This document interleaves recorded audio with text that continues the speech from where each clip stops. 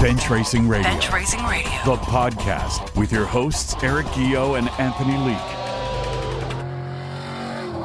Hey, Eric. Hey, Anthony.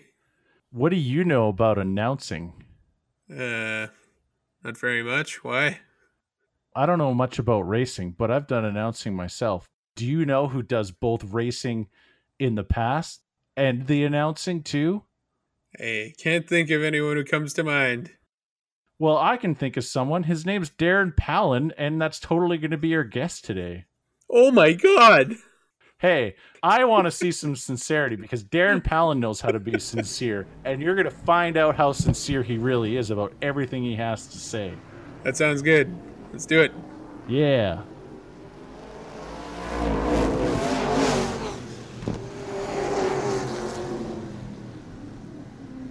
For our next guest on Bench Racing Radio, we've got a guy who started out his career on two wheels and eventually went on to become a winner in lightning sprints, full-size sprints, and super trucks. He's a four-time track champion in lightning sprints, all before starting a career in announcing.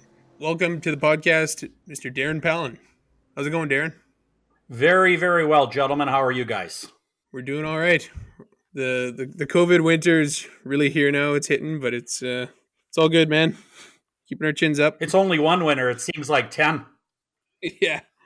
Like we were saying before, it's both the longest and the slowest passing year ever. It's a weird time to be alive. Yeah. So, I guess we get started as we usually do. I'd like to ask you a bit about how you got started and how you got involved in racing in the first place. Well, back in the day, I started out racing bicycle motocross. I got a dirt bike when I was 7 and rode around on my dirt bike. And then finally I went to BMX from about ages 10 to 12. Bought my first CR80 in late 1983 and did a couple of years with the Manitoba Motocross Association. And then I about 16 years old, 15 and a half, decided to leave racing for a little bit and purchased a car and restored that with my dad's help, my family's help. Kind of got away from the racing just a little bit. And then in 1989, which would have been 19 years old, I was always super interested in sprint cars. I used to watch Lou Kennedy Sr., Kenny Chapman, Don Mack, Linus Mack, those guys that used to run around what is now Red River Co-op Speedway. So I always had a fascination with sprint cars and open wheel stuff with wings. But the problem was I was 19 years old. I was going to university and there was no chance of racing a full-size sprint car, both talent-wise and, of course, financially. So I was going to university at the time. And New Bothwell had a what they called a mini sprint class, which were snowmobile engine powered mini sprints or lightning sprints as we know them today. And I thought, geez, that's something that you can do kind of cheaper. So we ended up purchasing that mini sprint in 1989 and started racing in Hallock, Minnesota. And we did Lancaster, Greenbush. That started out in Greenbush when we went to the 4-stroke. So I raced those cars from about 1989 to 1994. We finished off at Speed Weeks in Florida in 1994. And then the next year I decided with school done, university done, I thought that maybe I'd go race a full-size sprint car. So I raced a full-size sprint car from 95 through 97 and watched my money disappear in a hurry. And then I kind of went, time to go announcing. That's funny. What did you take in university? Political science, actually. So wow. I graduated, I can't even remember what year. Ask me if I'm happy with that situation now. That could be your third or fourth career or whatever it is at this point. Oh my gosh. Maybe we'll skip that one for today. There's too many incriminating photos out there. Well, does that even matter anymore? That's right. I'm gonna step into this as well, Darren. What was your interest in going into political science, though? I mean, there's got to be a motive.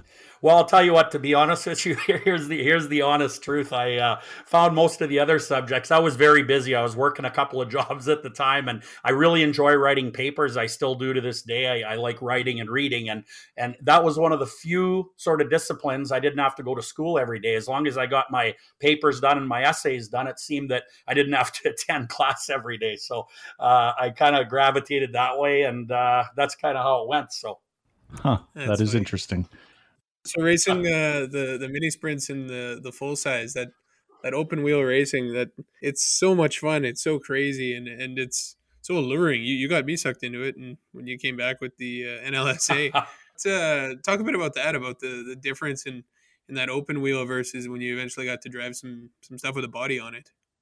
Well, that was totally different. I never in my life even took a lap in a super truck or a super stock, anything with a full body. So I went into the first corner on the first day of practice and tried to drive it like a lightning sprint or a full sprint. And I found myself right sideways in the corner, and I saw everybody coming through the corner, and somehow they all avoided me, which was great because obviously I didn't own that truck, and I probably would have had somebody hit me hard enough and I would have had to buy the thing. But, it was just way different. I liked it. It was cool. The truck was excellent. They just don't stick. And I said to a guy, he goes, "What's that like?" And of course, me being a raw rookie, I said, well, to me, coming from a car that plants itself, be it a lightning sprint or a full-size sprint, I said, it felt like driving a school bus on a skating rink.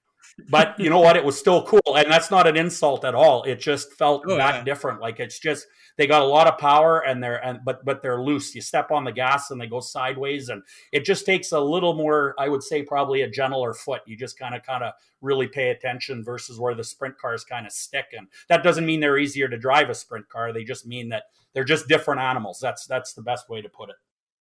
Yeah. I have heard that driving a sprint when they're handling well is the easiest race car to drive out there, because the harder you push them, the more downforce you make, the faster you go, and it all just feeds off of itself. Did you find that? Did you ever get to that level with that car or no? I'll tell you a story, and a lot of the racing fans on your program here will probably remember a guy by the name of Kevin Drop, who raced sprint cars in Grand Forks for many years. And I had bought a new Lightning Sprint in 1991 and just didn't have it figured out. It was a 4-stroke car like the GSXR powered ones that people are familiar with. And I bought it out of Oklahoma City. It was a brand new car, and I couldn't get the car to work in Hallock. And I just, I didn't know what I was doing. And Kevin Drop said, "Do you mind if I hop in?" Him and his crew were helping me out a bit that night. And Kevin drove the thing and stood the car up on 2 wheels coming out of turn 4. And this was a brand new race car, so I thought my wallet was going to disappear and my sanity.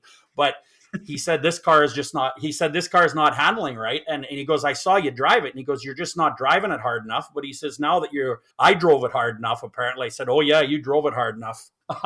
And so he kind of set the car up, and he said, "Your right rear torsion bar is too soft and you need a different shock. So let's put that in the car and you go out again and give it a try." And it just got better from there. So I haven't talked to Kevin Drop for many years, but he was one of the early guys that got set up and got the car set up, and that really helped out.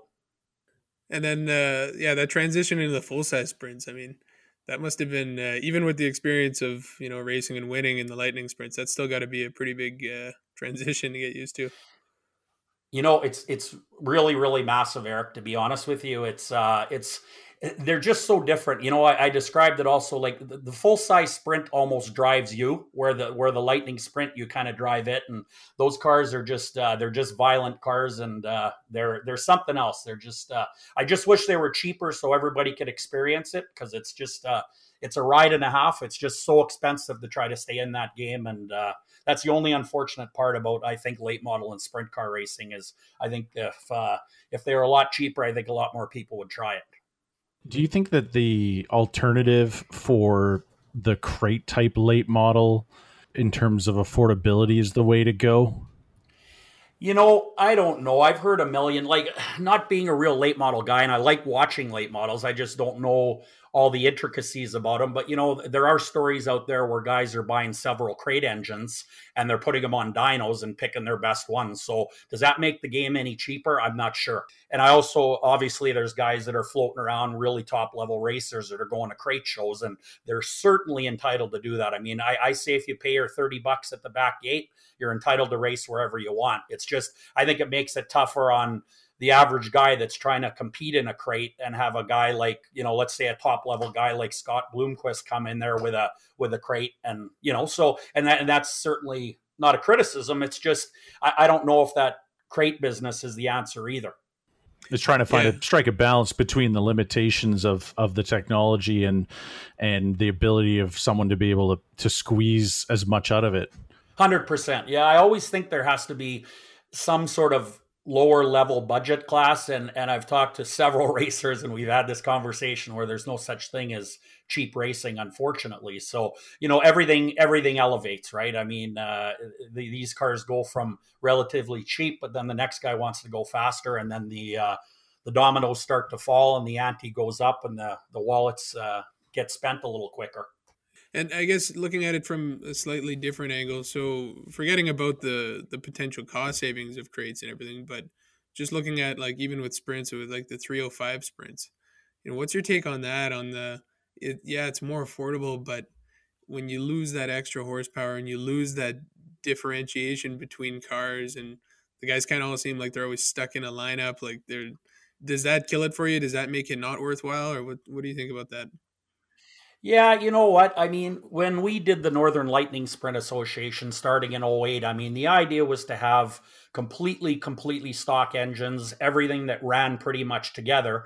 But then, like you say, sometimes that if everybody's completely equal, there might not be a pass in that particular race. And I don't know that that's entertaining for the fans, obviously. They want to see some passing and see some action. So, I kind of feel both ways about that. You think that you want to even everything up and give everybody the same stuff. But sometimes when you do that, well, then you got everybody's even, and you kind of, wherever you start is where you finish. Well, yeah, and the issue really is that there's no affordable option that everyone can have the same. Like, to me, I think if everyone could have an affordable sprint car engine that made 900 horsepower and they were all the same, you'd still have a good race, because there's a lot of different drivers and setups out there, and you're going to have guys who can handle and who don't. But when we're talking about having a 305 with only 350 or 400 horsepower, there's not that much difference between cars and setups and drivers, and you're going to feel like you're stuck in a pack, right? So, well, that's right. You make a great point there, Eric. I mean, you think about it, those cars are going to be far more forgiving with 400 or 500 horsepower than they are with 900. So when you get to the 900 horsepower level, now you're separating the drivers, right? You're finding out the guys that can handle that. Never mind the skill, but the cojones, will say, if that's a word on this program. It is now. Yeah. It is absolutely. Yeah, and that's part of that game in itself too, right? That's when you're running those 900 horsepower cars around a racetrack at whatever speeds they're going nowadays. That's you got to be kind of a different character. Oh yeah, 100%. Darren, what do you feel about the argument over, well, if you can't afford it, you should be running in a different class type stuff, or if if that class isn't being run, don't try to get it to be run. You should run something different. Do you believe in that type of argument?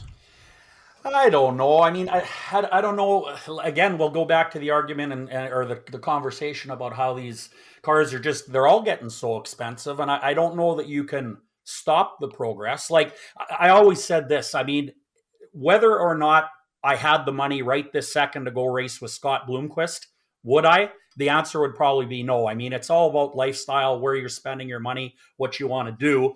But, some of those guys they're elite guys, they're professional guys. And, I don't know that the sport's going to necessarily grow because you make it super cheap, because it's just not ever going to be super cheap. So that's, I think, the struggle we're going to have in this game for the next 10 or 15 years with younger kids coming up. And I hate to say this, but I think there's less of them that are interested nowadays. And I think we got to figure out a way to get these kids in cars, but it's pretty cost prohibitive. And, the problem is you start a cheaper class and it gets expensive. So that's kind of the catch-22.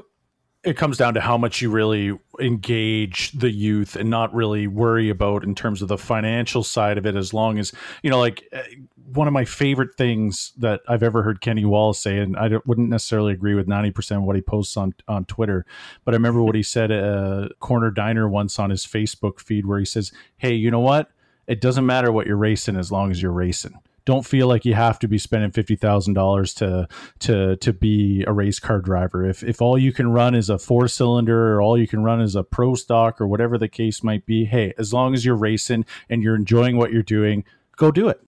And I agree with that 100%. I think that's a great analogy. And you know what? Let's face it. I mean, we've all seen 4-cylinder races at Winnipeg, and other racetracks. And those can be some of the best races on the racetrack on a given night. I mean, I always thought that it doesn't really matter if you have the 900 horsepower. You want to see some passing, whether they have 200 horsepower or 9. You want to see as a fan, you want to see some action. I mean, I love announcing, but I go there as a fan a lot too. I want to watch the race and have some fun. And, if there's no passing, it's not as good. So, right.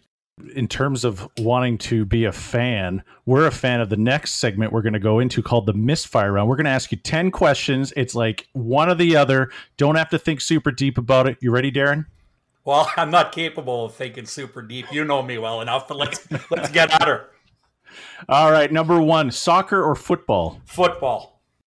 Surf or turf? Turf. Pizza by the hand or pizza by the fork?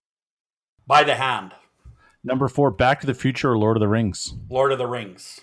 Number 5, sprint cars or late models? Oh, sprint cars. Number 6, dry or tacky? Right in the middle. Number 7, winter, summer, fall, or spring?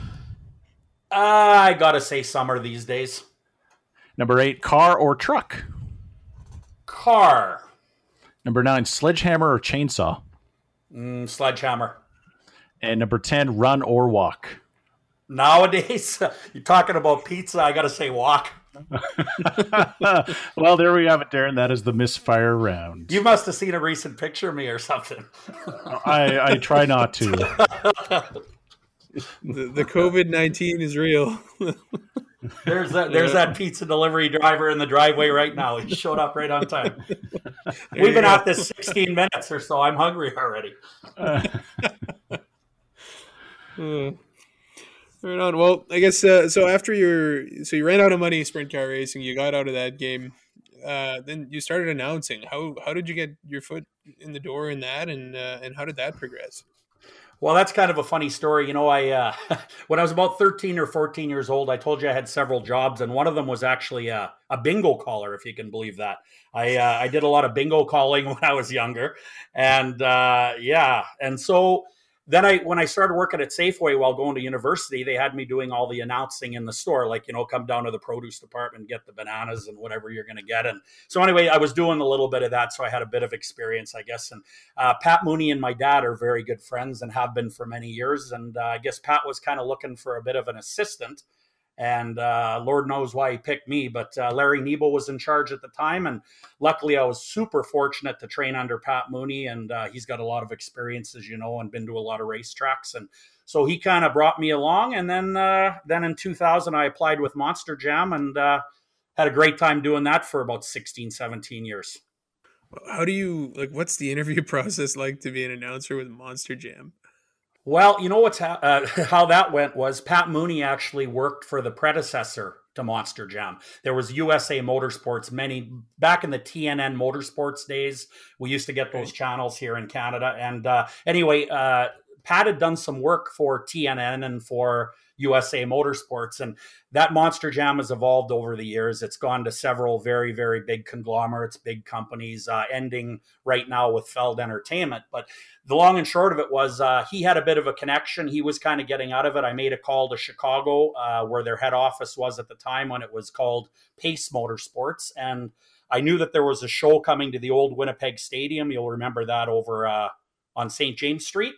And the guy kind of said, "Can you show up and give it a shot?" Well, I walked out there, and I'd never been in a stadium announcing anything in my life, and there was about a 3 or 4 second delay on the PA.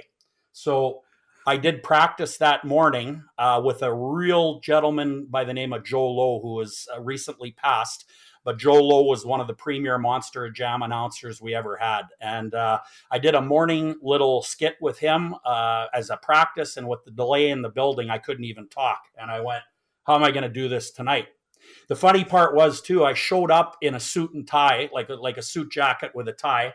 And he took one look at me and he said, "What are you doing at a Monster Jam?" He goes, "Go home and change your clothes before we even try this." So anyway, him and I hit it off. I thought he was real funny. And so the only benefit there, I got lucky. And I got lucky in the fact that I got along with Joe really, really well. The other part was the Manitoba Motocross Association was racing there as part of the Monster Jam, because they always have Quad Wars or they have something like that. And what ended up happening there was I knew enough about the Manitoba motocross guys because I'd done so much motocross announcing that I kind of, got real lucky, I guess is the only way you can put it. And that was it. So I was off to announcer school that September in Chicago and had a lot of fun traveling around the world for a lot of years. That's awesome. And so you've since retired from that, or? No, I'm actually working for a company now by the name of Monster Truck Throwdown. What the deal is with them is it's a lot of the old Monster Jam guys. Now, obviously, we're not doing anything during COVID. The Monster Jam schedule is just so grueling. I have 2 young kids, as you know. Monster Truck Throwdown does an awful lot less events, and I get to stay in Canada, and I go for a weekend. So I even take my 12-year-old with me, and we go do stuff like that. So still doing that. And, of course, Beausejour here with the snowmobile races, and I do some motocross and just scaling it down. I'm getting to the point where I want to relax a little bit and still enjoy motorsports, but want to enjoy other things. Motorsports is pretty grueling, as you guys know, and takes up a lot of time. And when you have 2 young kids, you kind of want to be there for them too. Oh, 100%. Darren, I want to bring up something that we talk about every time you and I are at CPTC in Beausejour for the sled races. What is your motivation for getting into the bagpipes? You know what? A friend of mine said, "I can't believe you, pal, and you're playing the bagpipes. I didn't think you could get any more irritating." That sounds like a movie statement. You play the bagpipes? I do. I've been doing that for a couple of years. Like, do you hire yourself out for funerals? Like, how does this work? No. But if you actually heard me play, Eric, you might be ready for a funeral. Trust me, I have. But yeah, I'm actually kind of curious. What if you would like to share? It's not an easy instrument to play at all. It takes a lot of patience and practice. But there's got to be a reason. Well, it's kind of really crazy. I played a little bit of drums when I was a kid, and I was never into music. I always liked motorsports. We've talked about that in hockey and other sports, and I've always been pretty heavy into punk rock. Like I really like punk rock, and the Celtic type punk rock has a lot of bagpipes in it. So I go on this punk rock cruise every single year, and it's been the last 5 years except for this year, and getting some friends on this cruise every year. And, we just sit and talk and watch bands. And one guy said to me, "Hey, Palin, we should go up for this punk rock karaoke next year, and we should play an instrument." And I said, "I don't play an instrument." He goes, "I don't either, but I'm going to learn one." And I said, "What are you learning?" And I kind of laughed, and he goes, "Well, I'm going to learn guitar." And I said, "Oh yeah, well, I'm going to play the bagpipes." So I had to go home and do it. And then COVID, wow. and then I just thought bagpipes are cool, right? They're just different. So I joined the Clandeboye Pipe and Drum Band, and we're having fun. Like, not during this COVID thing, obviously. It's kind of dangerous playing those things with COVID. They say is extremely dangerous. So yeah. I can imagine. I couldn't. I played saxophone for about 7 or 8 years, tenor saxophone as well as some trumpet.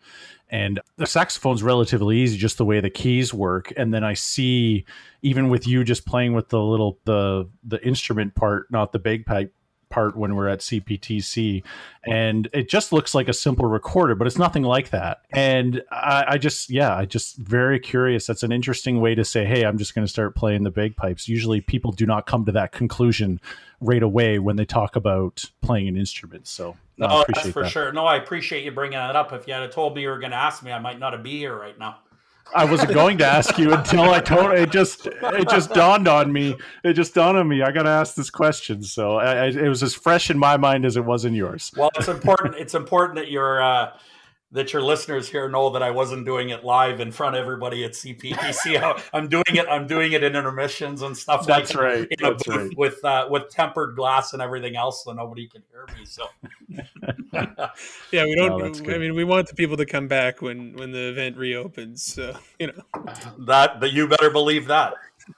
It's enough. It's enough that I'm speaking and they come back. Never mind playing the bagpipes.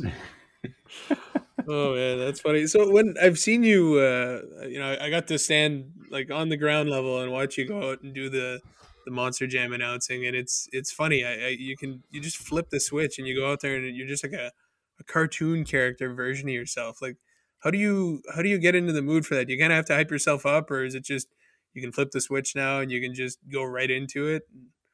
Yeah, I would say it's more flipping a switch. I mean, you kind of have to. That's how we're trained. And every year we go to an announcer school for 4 days, and they kind of teach us the finer points about how to run an event and what we're supposed to do for entertainment. And there's some guys that are just unbelievably good at it. And and I've been very fortunate to work with those guys. I'm glad that they had me along at my skill level versus some of these guys. Like some of these guys are just so good at it. And so you pick up a little bit from everybody, and that's what you just try to do. And like Joe Lowe, I mentioned him earlier. He was the first guy that trained me there. And Joe said, just always make sure you got about 4 or 5 hours of stuff in your head for a 2-hour show. And he goes, one day you're going to need it.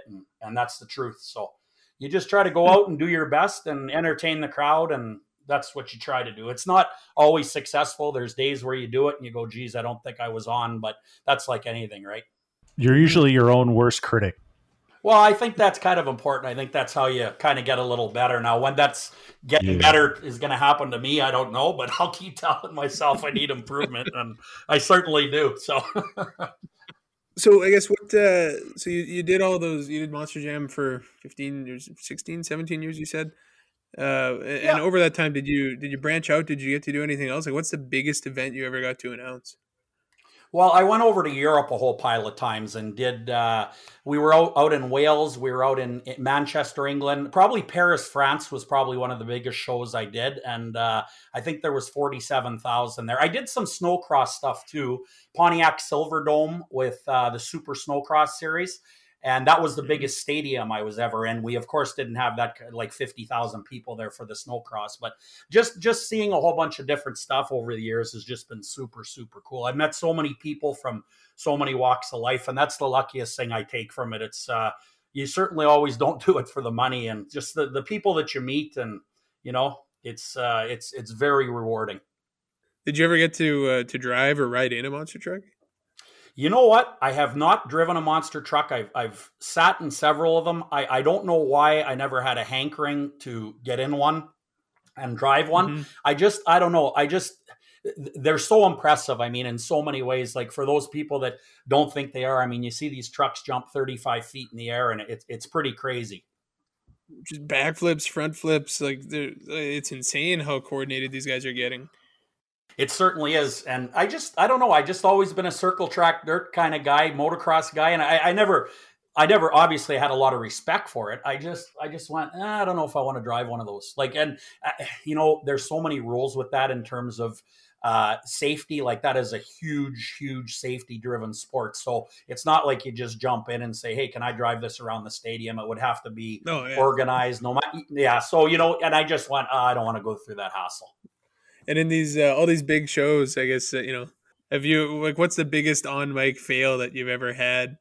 You ever just come out and just marbles pour out of your mouth and it's like a bad dream? Or well, that's every night. that's kind of every night. That's even when he's not announcing. I can't. That's happening right now. No, you know what? I can't. I try to think back. I mean. Yeah, there's probably been times where you'd probably maybe say the wrong winner or something. And the key to that is if you do, you quickly hear about it on your headset. And if you can turn it around real quick, something like, oh, hold on, we've got a different situation here. I got to go back to the officials, stuff like that. And that's, so you kind of dig yourself out of it, you try to anyway. So I noticed late over the last several years of listening to you do state the unofficial results a lot more often than you did maybe 10 years ago. Absolutely. Yeah, you should. A, I can't see as well as I used to, and B, I just want to make sure I'm not making any more mistakes. But has there ever been a moment where you felt like you flubbed it big time and it really affected you for a couple days and felt that there has to be something to help amend that situation? Or has it been kind of like you just, it happened, you stew over it maybe for an hour, talk to a few people and then move on? There's obviously been a lot of mistakes made over the years. I'm sure of it. And you try to ignore it as quickly as you can because you got to get on and you can't just, the thing I'll tell you the thing that intimidated me the worst and still does to this day. There's a lot of stuff going on when you're doing a motorsports event. And obviously a lot of noise. So you don't want to make mistakes, but it happens. And a lot of the times those engines will cover it. But when you're doing something like a monster jam where you're down on the center of the floor all the time when they're not running, and you're doing that track explanation at the beginning, and you've got VIPs, Anthony Leake's going to be here tonight. Eric Gio is going to be here tonight. You got to interview these people from whatever it might be, Red River Co-op or Part Source or, that kind of thing. There's just a lot of stuff with no engines running that is going on at those times. And dead space. Yeah. Well, and just thinking, okay, what's next? And you don't want to be running into your corner and looking at the script and all that stuff. So you're sitting there going, if I can just get to that first engine running, then we can relax. And that it was always a huge, huge relief when you got through that track explanation and had the anthem. You could mispronounce the anthem singer's name, which most people wouldn't know, but I always tried to get that right, and that always made me a little bit, I always have butterflies before a show until we got to that first kind of introduction.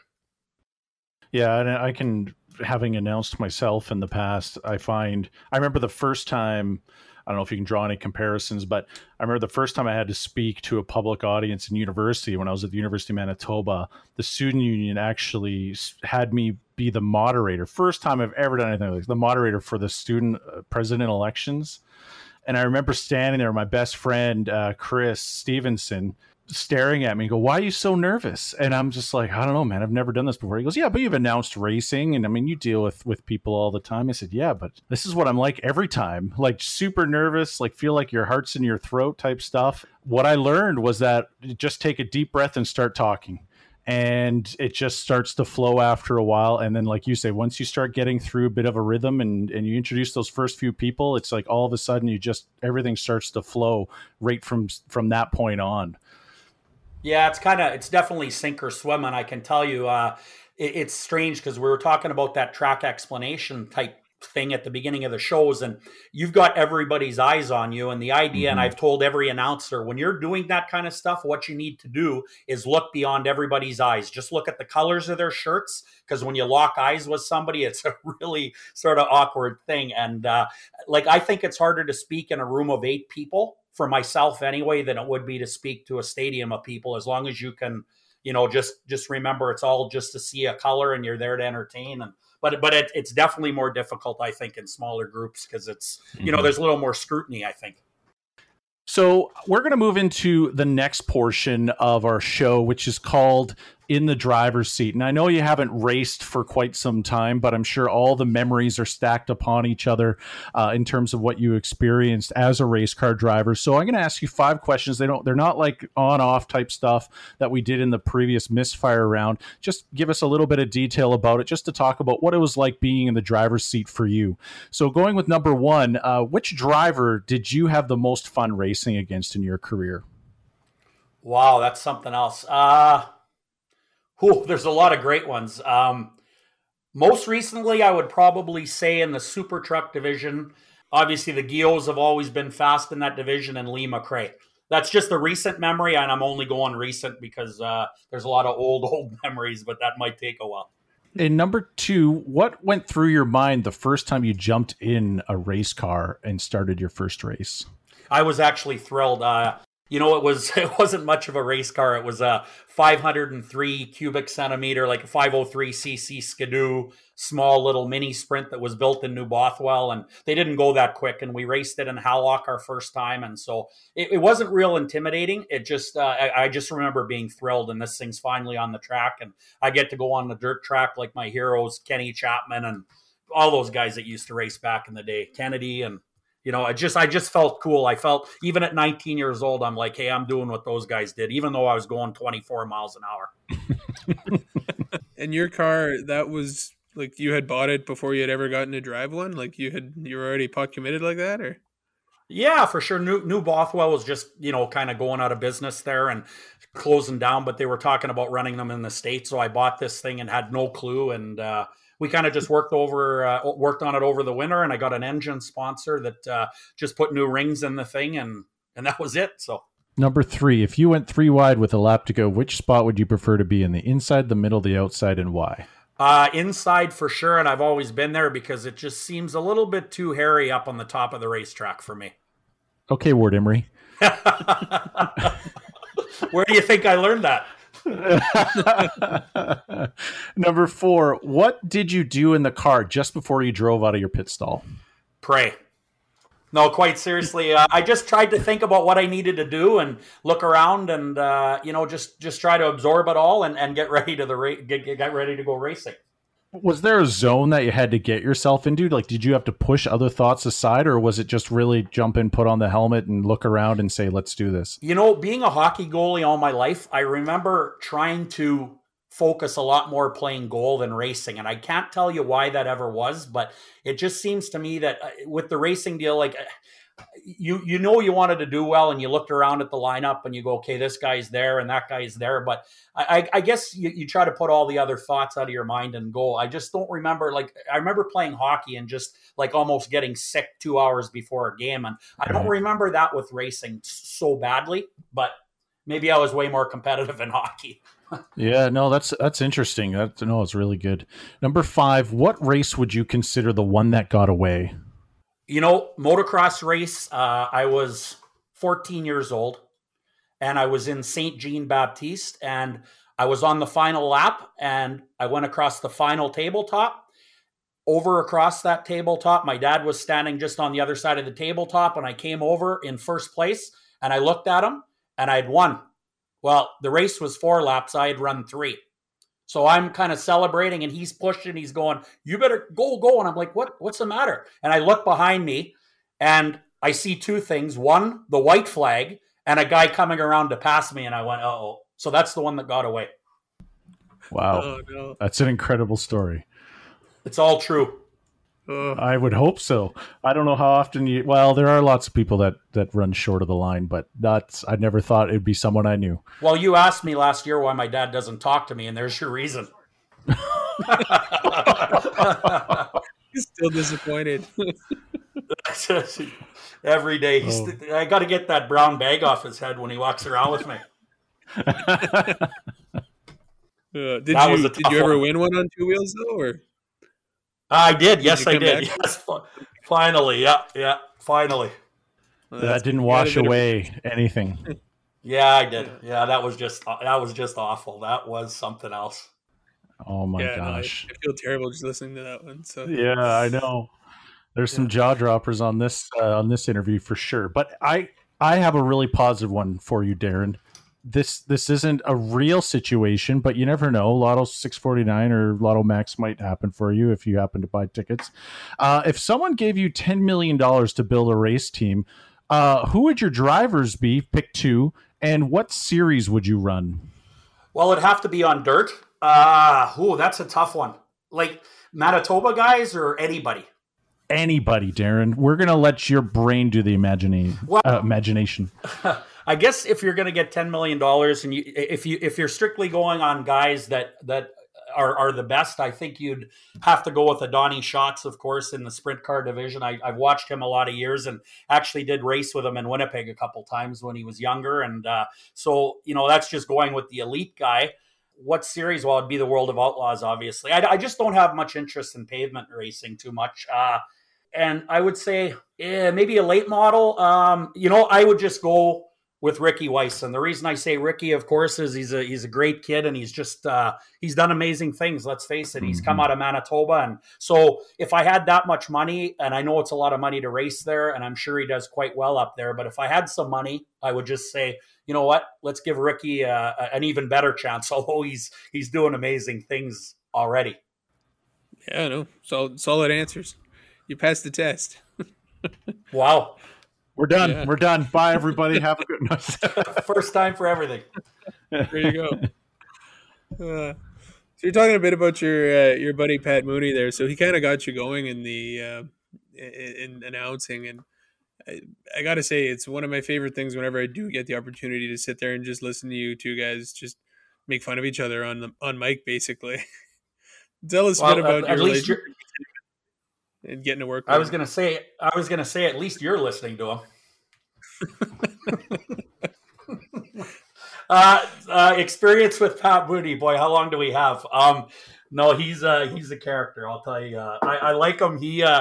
he's got a great knowledge base in this sport. He's been around it for 150 years. And I like the way he comes across.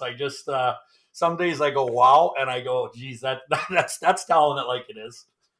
So yeah. I think I've fallen out of my chair a few times listening to him. But I'll say this: in a world of 100% what we're feeling now, 100% censorship and everything else, like it's pretty refreshing to hear stuff. And I get a chuckle out of that kind of stuff daily from all walks of life, and I kind of still try to enjoy a lot of it, So it's good. When you did the Prairie Dirt Digest, the podcast, it's 15 more years ago now when you start 04, 03 or something like that for 3 or 4 years. What was the reasoning for doing that? What was your motivation to start that podcast at that time? Well, I have an audio recording business. We do voice recordings for telephones, message on hold. So I had a background in the recording process, and Pat and I just said, wouldn't it be cool to do something like some kind of radio thing? And of course, they're not going to let us on the radio. So I said to him, there's this podcasting thing coming out. And it was very like what we're using tonight. This is super, super cool. But he would come over and he would sit with me and we'd come up with a show idea, and we would record it and then we'd edit it and put it up there. But it was very, very different than it is now. Like, this is really, really neat. Yeah, and I remember being at your place doing an interview 15 years ago. It was entertaining to say the least. And it's interesting that the two of you, as much as it is to listening to Pat, your jaw dropping sometimes when he has things to say, that dynamic between the two of you was top notch at that time. Do you kind of miss it? Yeah, certainly I do. I'd love to probably get back at it one day. It's just, again, we talk about young children and we talk about sports schedules and all that other thing. And it's pretty hard to fit it all in. I find most days that, it gets late and you're putting yourself in bed and you're like, holy geez, like we're going to do this tomorrow. So that's kind of the reason I kind of stay away from the racing side of things nowadays. I just can't imagine even how I did it 5 or 6 years ago and was in the garage, and it's just so much fun, but it's kind of addicting. And I also have other obligations that I have to worry about. So. And yeah, so you raced from 2008. You brought back the Lightning Sprints, and you're running in that for a little while, and then you eventually retired from that. Your kind of second career in driving there. Tell us a bit about that and what going back into it after having been out of it for a while. Did you find that to be an advantage, or did you feel rusty? Like, what was that? Well, certainly. I think when I came back, I was 40-ish years old, probably 38 years old. And it'd been a while since I had done it. It would have been, since I left the full-size sprints in 97, it would have been another 11 or 12 years. But the thing about that Lightning Sprint deal for me was doing it in the 90s. We were racing in Greenbush and Hallock, and there was a lot of two-stroke powered cars. And I always loved the cars themselves. And I love snowmobiles. I just like snowmobile engines and snowmobiles. And we were starting to get into the bike engines in the 90s, and I love the sound. And I just went, these are trick engines. There's 16,000 RPM here, and these engines run forever. And so I felt the need to kind of give it a shot, to bring the class back. I felt that I left it in 94 to go to the full sprints. And I thought, I think we can do something really, really cool here with these cars. And unfortunately, it never really quite panned out the way I'd have liked to seen it long term. But I just really, really like the cars. I mean, they're full midgets now, like what you see at the Chili Bowl with a bike engine. And I thought, they're not 50 or 60 grand for an engine like a full size Sprint. You can get almost the same thrill. So I felt there was unfinished business, and I wanted to bring it back and work hard at it and see how far we could take it. And it was fun. And there was a lot going on at Red River Colwood Speedway in particular during that time, like 08 to about 2012, with late models coming into full time, I think in 09, and running the Monday shows and like 8 classes. Like, eventually something had to give. Unfortunately, one of those happened to be the Lightning Sprints. Over time, that those numbers started to dwindle. Do you think, like, in terms of how things were dealt with almost a saturation of classes, that Lightning Sprints just ended up being the odd class out? Yeah, I think so. I think what happened with obviously 8 classes is too many. We all know that. we did have a pretty strong field of cars. I think 18 or 19 was our record. And the only thing that I heard from a lot of guys with the 8 classes, when we went to the Monday, Thursday format, I used to announce both of them. And Monday nights, we'd have no fans in the stands. It's just the way it was because it was viewed as a lesser program, whether it was or it wasn't. That's how it was viewed. And a lot of the drivers said, look, I can't get sponsorship. I can't bring a sponsor here and have 100 or 200 people in the grandstands. Like, I've showed them pictures of the grandstands full, and then now we bring them here Monday and there's nobody here. So I can't ask anybody for money. So that's kind of, I think, what happened with some of the numbers, and it just kind of fell off the wayside. I enjoyed it. I was glad I went back and did it and had fun with it. And I had a great group that raced with us. And we had a lot of fun together and did some US racing as well. And, that's what it's all about. It's the camaraderie. It's, getting together with the guys and the girls in the sport and having fun and, trying to do your best each night. So promoting the sport, I think, is the biggest thing. And I think we all can kind of have a hand in that if we do it right. So now that you're out of racing, I know that you have a couple pretty sweet cars in your garage. Are you still restoring cars, or do you just have a couple that you drive around? Well, no, I've restored 2 of them now over the years, and I still have the car that I bought when I was 15 and a half. So that car's I've done twice over the years, and I've got another one I bought 10 years ago, and I'm actually going through that one right now. It's done, but I'm just making some final adjustments on it, and they're never really done. So I just don't get enough time to drive them either. Like, we sometimes go out Sunday nights and have some fun with them, but it's one of those things where, you just try to get as much done as you can in a day. And if you get time to go in the garage and putter around when the kids are in bed, that's great. Do you still fill up your daily with a thimble? Yes, I do. That thing's still running. I'll never forget how many times in the podcast when Mooney would talk about using a thimble to fill up your daily. That thing I think's got 500,000 K on it now, and I'm just doing it for a joke now. I think it's funny. Is that the Honda? I just think it's funny to drive that. The thing. Honda, yeah. Yeah, the Honda Element. Yeah. Yeah. If you're looking to ever get any more macho. Yeah, absolutely. As long as it's got 4 wheels, eh? Yeah, that's for sure. Yeah, I remember making a border run to go get parts with you in that thing back in 2009. Yeah, I still got it. I still drive it daily. So it's funny. It probably runs on wishes and prayers now. It certainly does that. And you get used to people laughing at you. It's kind of been the story of my life, so it's all good. And your 2 boys, so are they at all interested in racing, you think?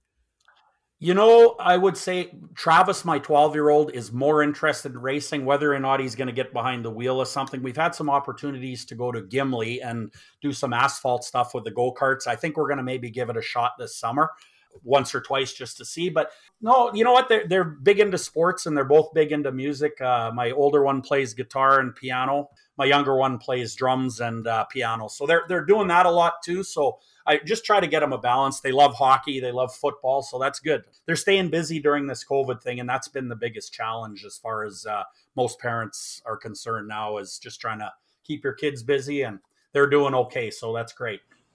You still playing net, Darren? I do. Yeah. I've actually, my average is the best it's ever been for the last 3 months. Now, I haven't had any shots, but I haven't had any goals on me. So there you go. You're on a shutout streak.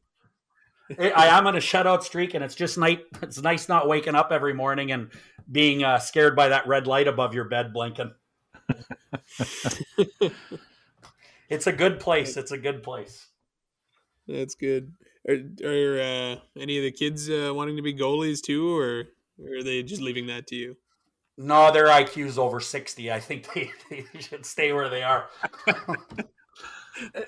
I want to dive into that quickly because I know we are running out of time here, but why the decision to be a goalie? Was it just an automatic, I want to try that, or was it something that you switched to over time? You know what? No, I started playing goal, I think, when I was 7 or 8. But, the funny part is I always loved playing goal, and I still do. I think it's great. But when I went and played shinny all the time, I love playing out too. So I just think that it's a great game. No matter what you're doing, I just love that game. And as long as you're having fun at that, that's the key. But goaltending, it's kind of a challenge. It's a team game too. But when you're in the net, you're just kind of sort of alone by yourself, and you got to kind of perform. And now whether or not that's ever going to happen to me, we'll see. But I'll still stand there and try every night. There's two funny things about that. Usually, the goalies are the kids who their older siblings made them put the pads on and take shots, and so it's funny that you didn't have that. And just a lot of retired professional goalies vow to never put the pads on again. They only want to play out. They only want to go out and skate and just have fun and shoot. So it's funny to see some of those similarities there in that position. Oh, you're right about that. I know some goaltenders that have never put the pads back on again. So, I guess, you do want to play out, and I love playing out as well. It's just, it's getting the wind at my age to be able to do that. I mean, you need cardio and all that other good stuff. Do you think that there's almost, like, I was a left winger when I played till I was 15, and then played some beer league stuff in university as a winger, but I never really connected much with goaltenders. And I always hear about the story about, they have this certain aura in terms of how they focus, how they practice, superstitions and things that they do. Is it almost like you have to have a certain kind of cultural perspective to be a goalie? Like, would you attest to that at all? Well, if you're asking if goaltenders are unique, I've been called that a million times. So I would say that, goaltender, it's kind of funny, right? If you're a goaltender, then you get it, and you get other goaltenders, and players don't players don't get the goaltenders, and goaltenders don't want to get the players. So it's just like, it's like different. Players want to try to understand goaltenders, but they can't, and goaltenders just don't care about players. Well, that's why, thank God, there's the front of the bus. We don't have to sit in the back with them, so they're free to make all the mistakes they like. We'll just save them every time. We'll look after all their mistakes. Right. But it's the banter's always funny. I love doing that. I think that's, especially I play with a team called the Winnipeg Steelers, and they're some of the most funny and sarcastic bunch of guys you'll ever see. And that's better than the game these days. It's just neat to sit in the dressing room when we could and talk. And, it's fun because there's just so much fun stuff floating around the room. And that's just something that keeps you kind of young. Yeah. I don't really have anything else. Anthony, you? Darren, it's so great to have the opportunity to listen to your perspective on some of this stuff.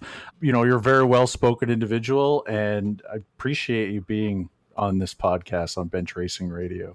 Well, I really appreciate this. I think you guys are doing a great job. I've listened to some episodes, and it's great. And keep it up, because I think it's good to promote the sport, and that's what we need to do. Thanks. Yeah, no, we thank you so much for coming on, and it's just it's great to sit down with you and get your perspective on this stuff. So we'll have to do it again in the future. Well, I'm glad we're wrapping it up because that pizza's getting cold. Well, Darren, can you do one more? Can you do us one more favor? Could you close this podcast with your amazing announcer's voice? What do you want me to say? Well, just say, I don't know. And now a 17-inch pepperoni and mushroom pizza. Oh, that's great. You are what you eat. You are what you eat. That's right. Okay, well, thank you so much, everybody, for listening. Thank you, Darren, for being our guest. We'll catch you next week right here on Bench Racing Radio.